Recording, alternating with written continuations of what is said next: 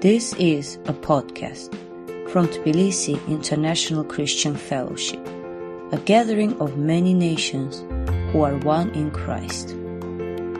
This sermon is from our series on the Nicene Creed.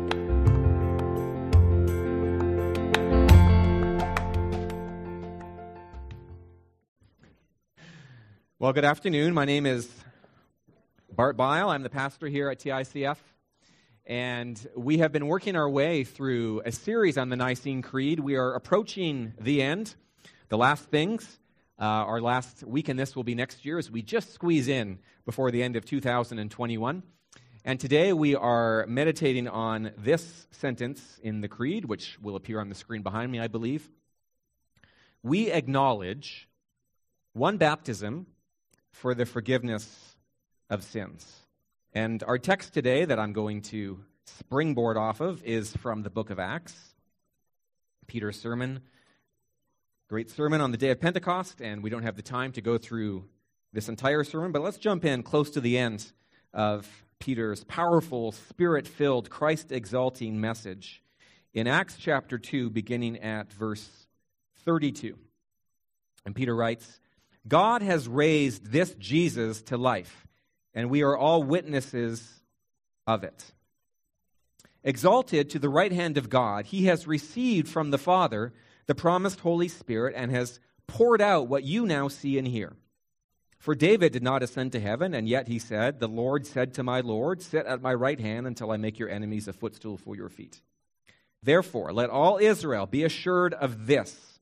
God has made this Jesus, whom you crucified, both Lord and Messiah." When the people heard this, they were cut to the heart and said to Peter and the other apostles, "Brothers, what shall we do?" Peter replied, "Repent and be baptized, every one of you, in the name of Jesus Christ for the forgiveness of your sins, and you will receive the gift of the Holy Spirit. The promise is for you and your children, and for all who are far off, for all whom the Lord our God will call." With many other words, he warned them and he pleaded with them, "Save yourselves from this corrupt generation." Those who accepted his message were baptized, and about 3,000 were added to their number that day. This is the word of the Lord. Now, what a wonderful reminder this passage is, and indeed that single sentence for the Nicene Creed, that forgiveness meets us at the very entrance to the Christian life. The forgiveness of sins is not a reward held out in the long-distant future for those heroic saints who managed to toil to the top of the mountain through works of self-flagellation and self-atonement. At the very beginning of entry into the Christian faith, as God's very first gift to you, he gives forgiveness. And God says, "I am washing you clean. Through the waters of baptism, I'm washing you clean of all shame and all guilt and all filth. And I'm going, as a sheer gift of grace, through Jesus, I'm going to lift off from your shoulders the burden of unease and anxiety and guilt. I'm just going to remove that so you can enjoy a new relationship with me, so that you can enjoy new life in Christ. So that your very first steps on the journey, and really every single step you take following the Holy Spirit, is a step of joy, of freedom, of liberty, as you walk in the good of God's unreserved, full, unlimited, and infinite forgiveness through Christ. And again, we need to remind ourselves, all the old records of sin and judgment and condemnation have been torn up, they've been destroyed, they've been flung into the fire. Those things no longer stand against us. We stand forgiven, holy, beloved, and accepted before God. Someone else has atoned for those sins, so we no longer are obliged to atone for them ourselves. And I want to remind you that without forgiveness, there can be no real sonship. Without forgiveness, there can be no real freedom. Without forgiveness, there can be no discipleship. And clearly, as Acts tells us, without forgiveness, there can be no church. Here's Peter preaching this sermon at Pentecost, mere weeks, let me remind you, after Jesus was crucified outside the walls of Jerusalem. He's filled with the Holy Spirit who's descended on all the believers, and he stands up and boldly proclaims the good news about Jesus. What we heard in Acts was just the end of the very first evangelistic sermon in the New Testament. And this is clearly a message about Jesus Christ. Jesus himself is the good news of the gospel. And Peter announces that he is God's Messiah. He's the anointed one. He's the one who's been prophesied. Now he has come. And you wicked people have crucified him, but God has raised Jesus from the dead and exalted him to be Lord and Messiah. And the crowd is cut to the heart. Clearly, this could only be the work of the Holy Spirit, and they cry out, "Brothers, what shall we do?" Peter does not hesitate for a moment, does he? "Repent and be baptized, every one of you, in the name of Jesus Christ, for the forgiveness of your sins." And that day, 3,000 people respond, and they're added to the church. Their journey began with a bath. And so does our journey as disciples. It begins by getting wet, being immersed or sprinkled or whatever happened to you as you begin this new relationship with God. And that baptism is a sign that God, among other things, that God washes you and cleanses you and renews you through the blood of Jesus, so that you are now defined not by your past, but by the love of God. And I think it's highly significant. If you go into old churches, you'll see here in Georgia, if you go into the cathedral at Svetoslav Valley in Mitsketa, near where we live, you'll see near the very entrance in a little side chapel is a 5th century baptismal font. Because the baptistry always belongs at the center of the church, at the entrance of the church, as a sign that we can only enter into worship with the people of God by being baptized and receiving cleansing and forgiveness from God. Jesus has given his church 2 signs, 2 seals, 2 sacraments, baptism and communion, which we'll celebrate in a little bit. And these are 2 powerful signs and seals of salvation. And as believers, we should be drawing immense comfort and consolation from these signs and seals. And I think we make a huge mistake by treating baptism and communion very lightly, and we miss out on the glory of what God is saying and doing through these signs, what God has said and done to us in our baptisms. You know, Martin Luther was a man who knew a great deal of spiritual warfare and attacks by the evil one. I don't think any of us have been directly attacked by Satan himself. We all rank far too low in the spiritual hierarchy for that, but I'm sure the devil was directly attacking Martin Luther. There is a famous spot in the castle in Wittenberg where he flung his inkwell at the wall against the devil. And while Luther would be praying and wrestling and being attacked and accused and oppressed and tormented by the evil one, he would say to himself in Latin, "Baptizandus sum." I am baptized. I am a baptized man. He didn't look inward to his subjective state and how much faith he was feeling or how much joy or how much love for God. He looked outside of himself, of all things, to the objective fact of his baptism. A baptism Luther didn't even remember because he was baptized as an infant, but he looked back to that. And he felt across the years the weight and significance of his baptism and what God had said and done to him through that sign. And I'm really hoping all of us today can feel some of the weight of our baptism on our shoulders today, like a good weight, the weight of a blessing and a gift that perhaps we have not even opened. And if for whatever reason you have not yet been baptized, if you've repented and put your faith in Jesus, I hope today's message really encourages you to go and receive that gift that God wants to give you. This is not really going to be a message about baptism, though, because baptism is just a window. It's a sign that points to something else. Baptism is a way that God preaches the gospel to us and actually enacts the gospel within us. And so we look along baptism to look and gaze at Jesus. And I imagine some of you, perhaps even most of you, like many modern Christians, are very suspicious of the idea that God says and does anything in baptism or communion. And we tend to be very suspicious of kind of a Roman Catholic idea that the sacraments operate under their own power, like they automatically and mechanically generate grace for those who go through the motions, as though we can just take the ticket without any kind of heart transformation or faith towards God. And as we read through the Old Testament, we see that outward rites, apart from the circumcision of the heart, apart from renewal by the Holy Spirit, do absolutely nothing for us. I don't want us to go in that direction today.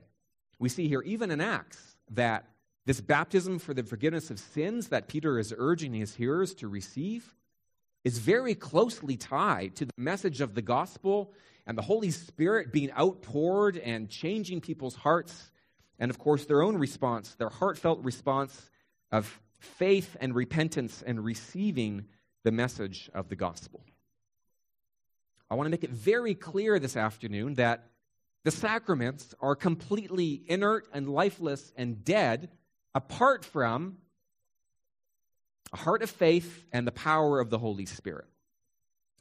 But when baptism and communion come alongside with faith, when they're filled with the Holy Spirit and saturated with the word of the gospel, God can and God does profoundly minister to his people through baptism and communion.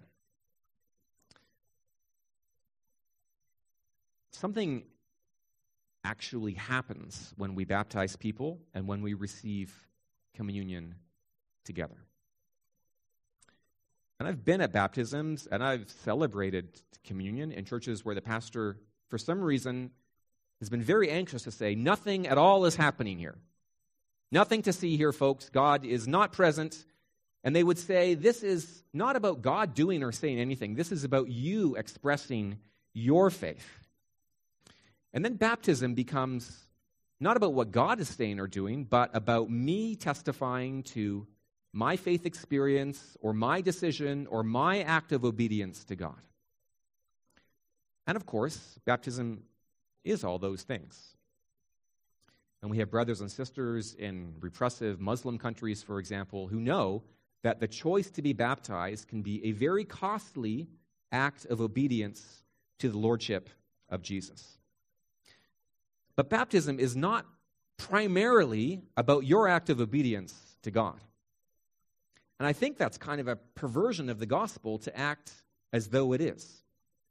Then baptism becomes a kind of work salvation, doesn't it? It's about what I'm doing for God. It's about my commitment and my discipleship and my obedience.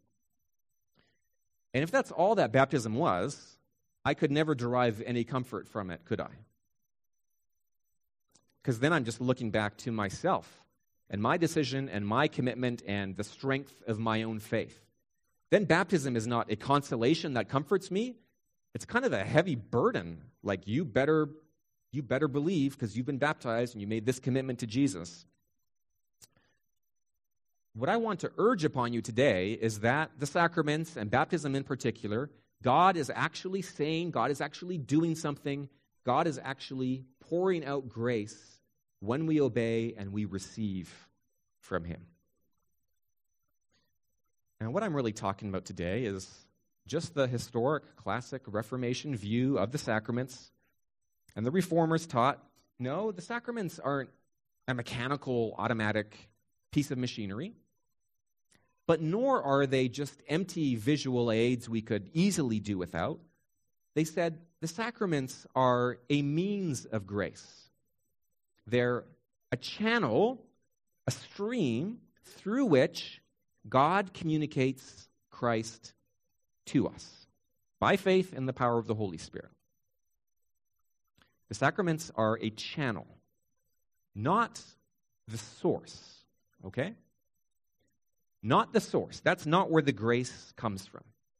Forgiveness comes through baptism, but not ultimately from baptism. Forgiveness, of course, comes from God.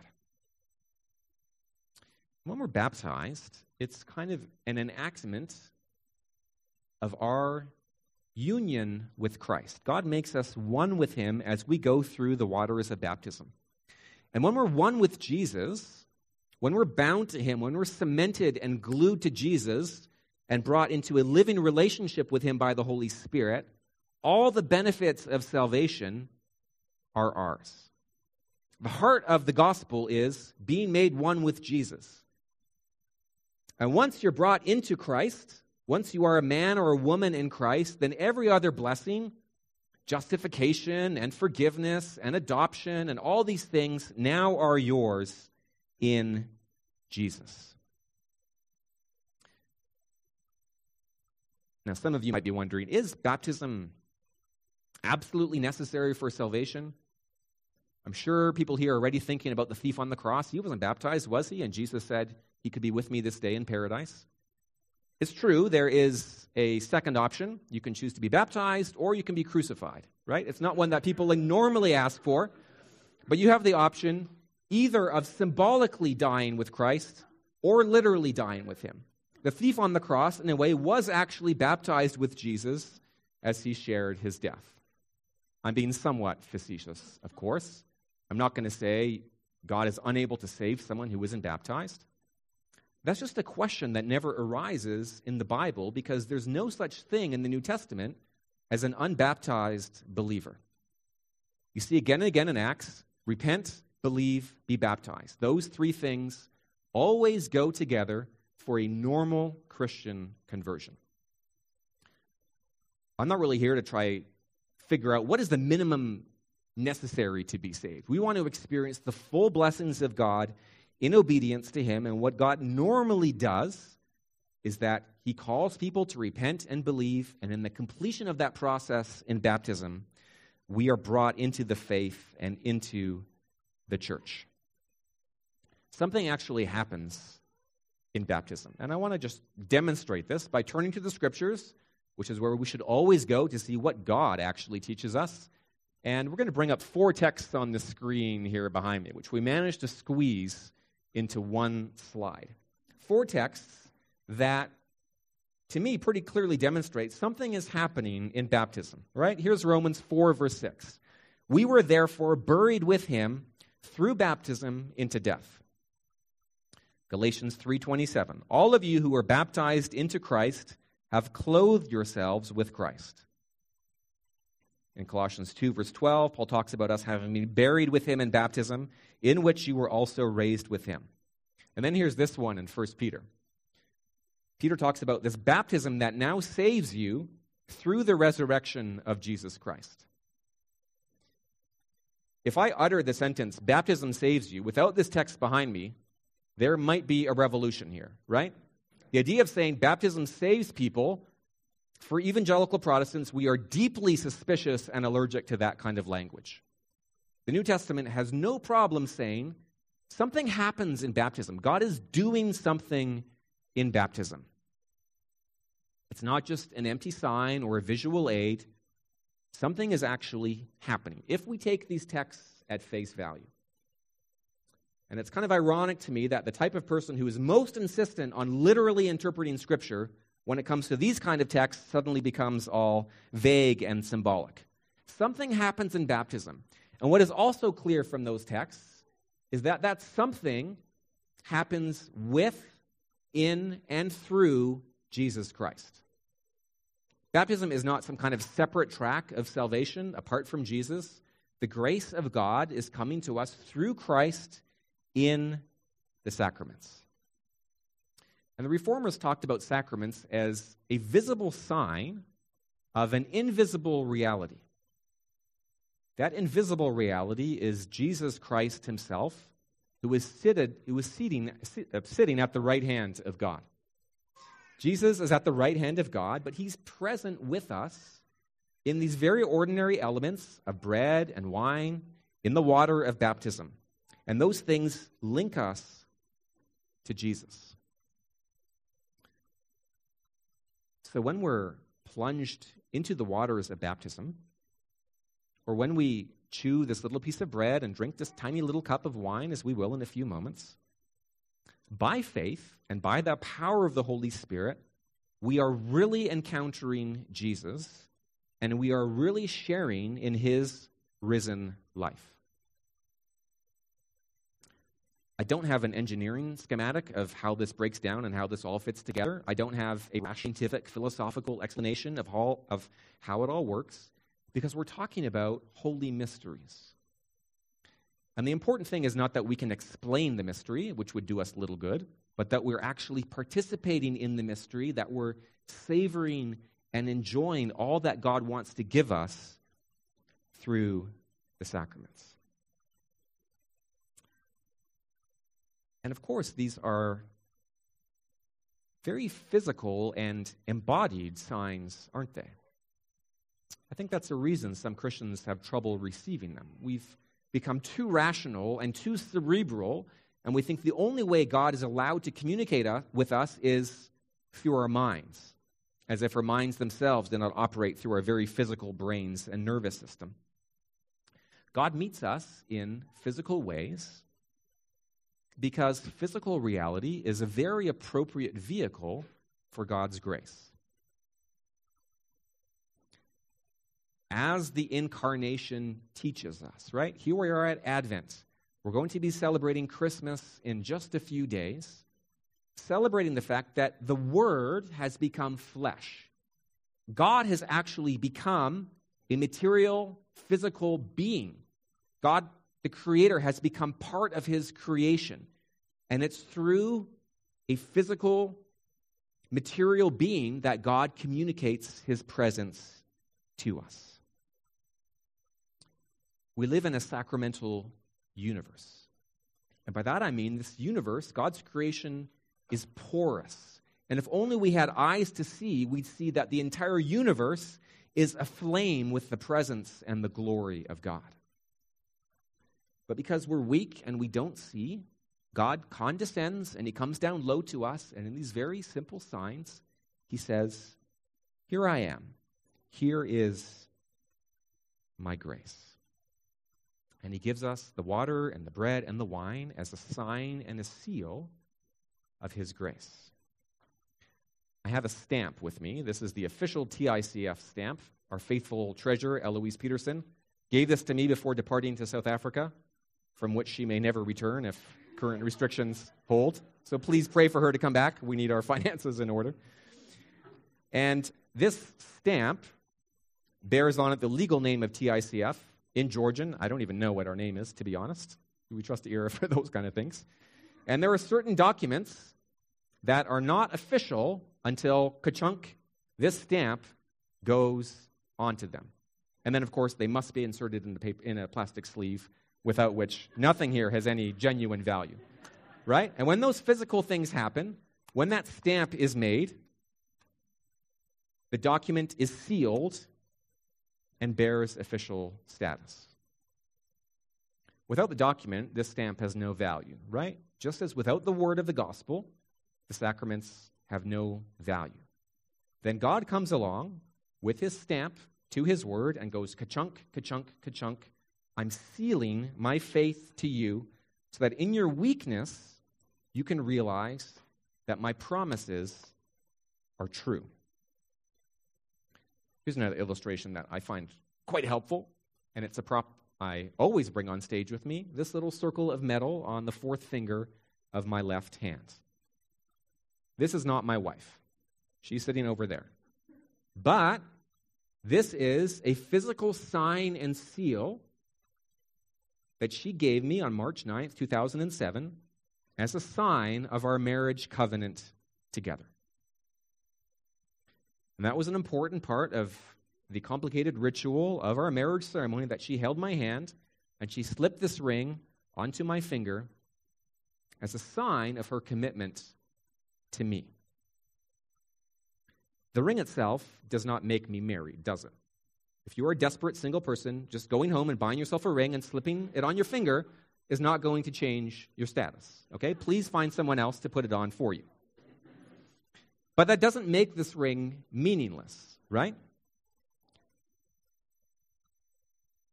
Just because my wife is there doesn't mean I'm going to remove this ring and throw it away. It has deep symbolic value, not because I'm a weak, tender, sentimental person. I secretly am, but I can't admit that.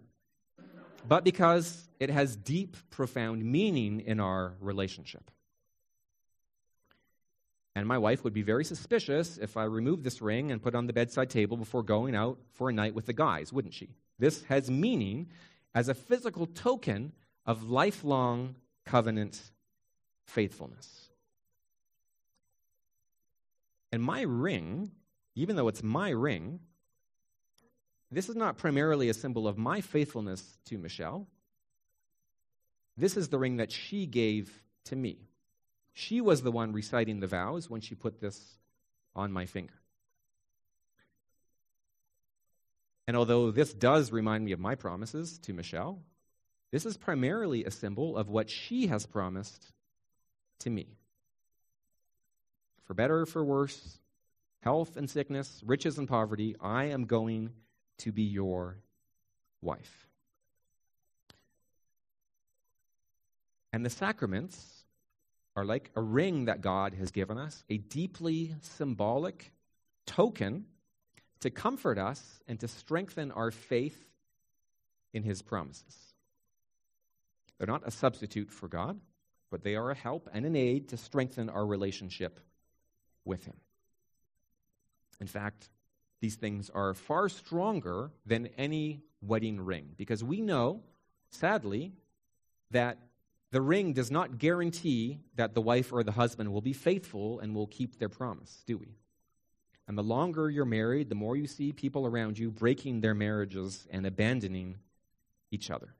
We are weak and we are sinful people. But in baptism, it's not just anyone making a promise to us. It is the God who cannot lie. As we heard the angel saying to Mary, his last words, the word of God does not fail. And in baptism, God is saying to us, he's swearing an oath to us, he's enacting a promise to us, I will never leave you or forsake you. I am washing you clean once and for all. I am sponging every sin and every stain off of you. I'm making you clean, and I'm accepting you forever as my son and my daughter. If baptism was about my testimony to God, well, of course, I can abandon that testimony. I can break my promise. But baptism is God's promise to me that I am his child forever, and that nothing can separate us from the love of God in Christ Jesus.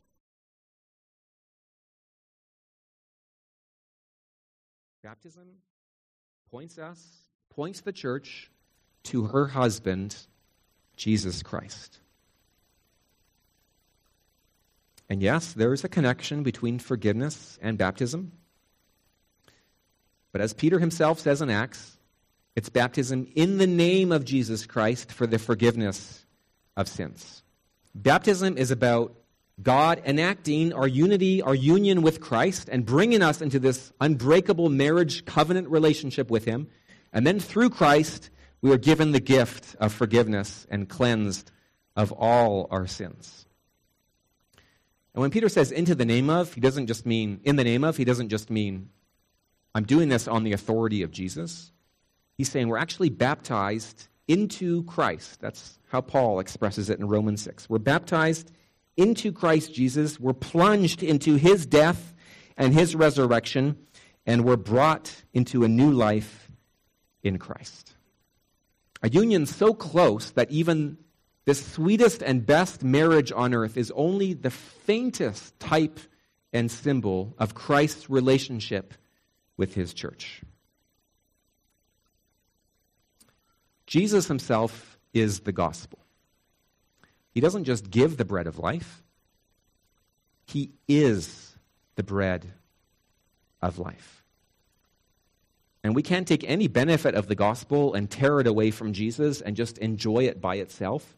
Forgiveness of sins can only be received and enjoyed in a living relationship with Jesus.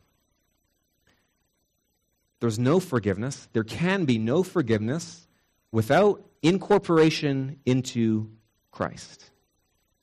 And once we're brought into Christ by repentance and faith and baptism, once we're converted and we turn and are placed in Jesus, we're not just forgiven, but we're accepted in the beloved. And when God sees you, he sees you in Christ, and he loves you with the very same love with which he loves his Son. Baptism is a ritual that imprints, it stamps the identity of Jesus upon us. His name is now written on our foreheads, and his death and his resurrection become our own as we're buried and raised in the waters of baptism. Our biography changes as our lives now merge into the life of Christ. And his story is now our story. His past is our past, and his future is our future. At great cost to Jesus, of course. In Mark chapter 10, Jesus asks his very ambitious disciples, "Are you able to drink the cup that I drink, or to be baptized with the baptism with which I am baptized?" It's Mark 10, verse 38. Jesus' baptism was the cross. Jesus was baptized into fellowship with sinful humanity, where everything that we possessed, sin and guilt and shame, now became his.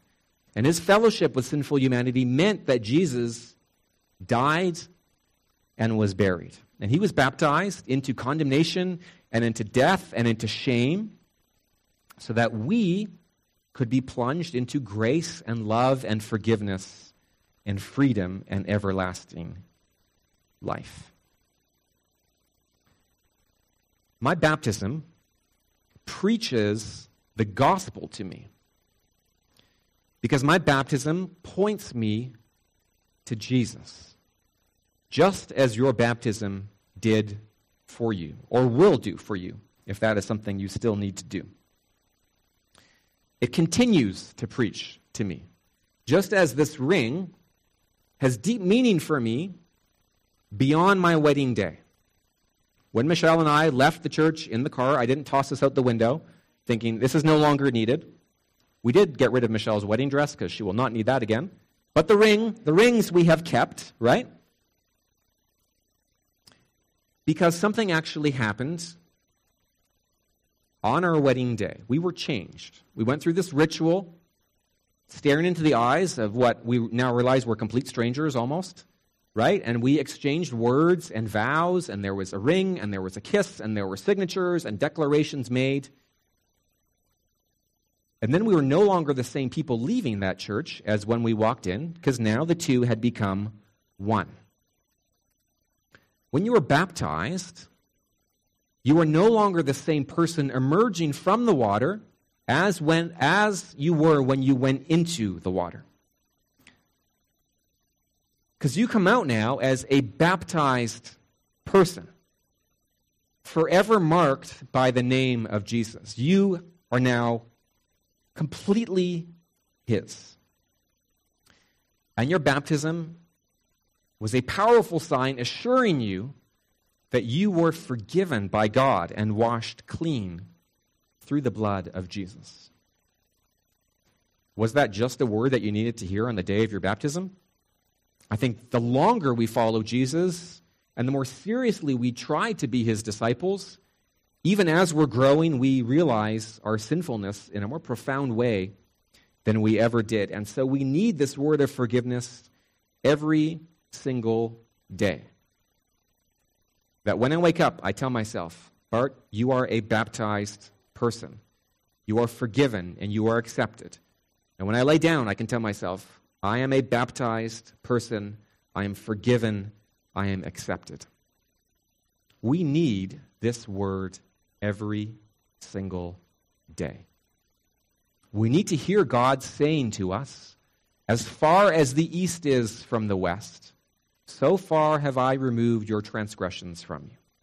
I have swept your offenses away like a cloud, your sins like the morning mist. Return to me, for I have redeemed you. Shall we pray and ask the Holy Spirit to make these things more profound, more real, more deep in our hearts? Heavenly Father, we thank you for all that you have done through us, through your holy sacraments. Thank you for giving us these gifts to our weak faith, to our feeble sight, so that we can be assured beyond doubt that we belong to Christ, that you have bought us with his precious blood, that you have washed us clean, and we are completely forgiven. We are fully accepted. We are infinitely beloved in Christ. Lord, our identity is in him. Our meaning is in him. Our significance is in him. Our future is in him. And Lord, we rejoice that no word you have ever uttered will fall to the ground. You do not make empty signs. You do not make empty promises, O Lord. What you say, you will do. And by your Spirit, give us the faith to believe what you have promised and to receive what you have so freely given us in Christ Jesus, your Son, in whose mighty, gracious name we pray. Amen.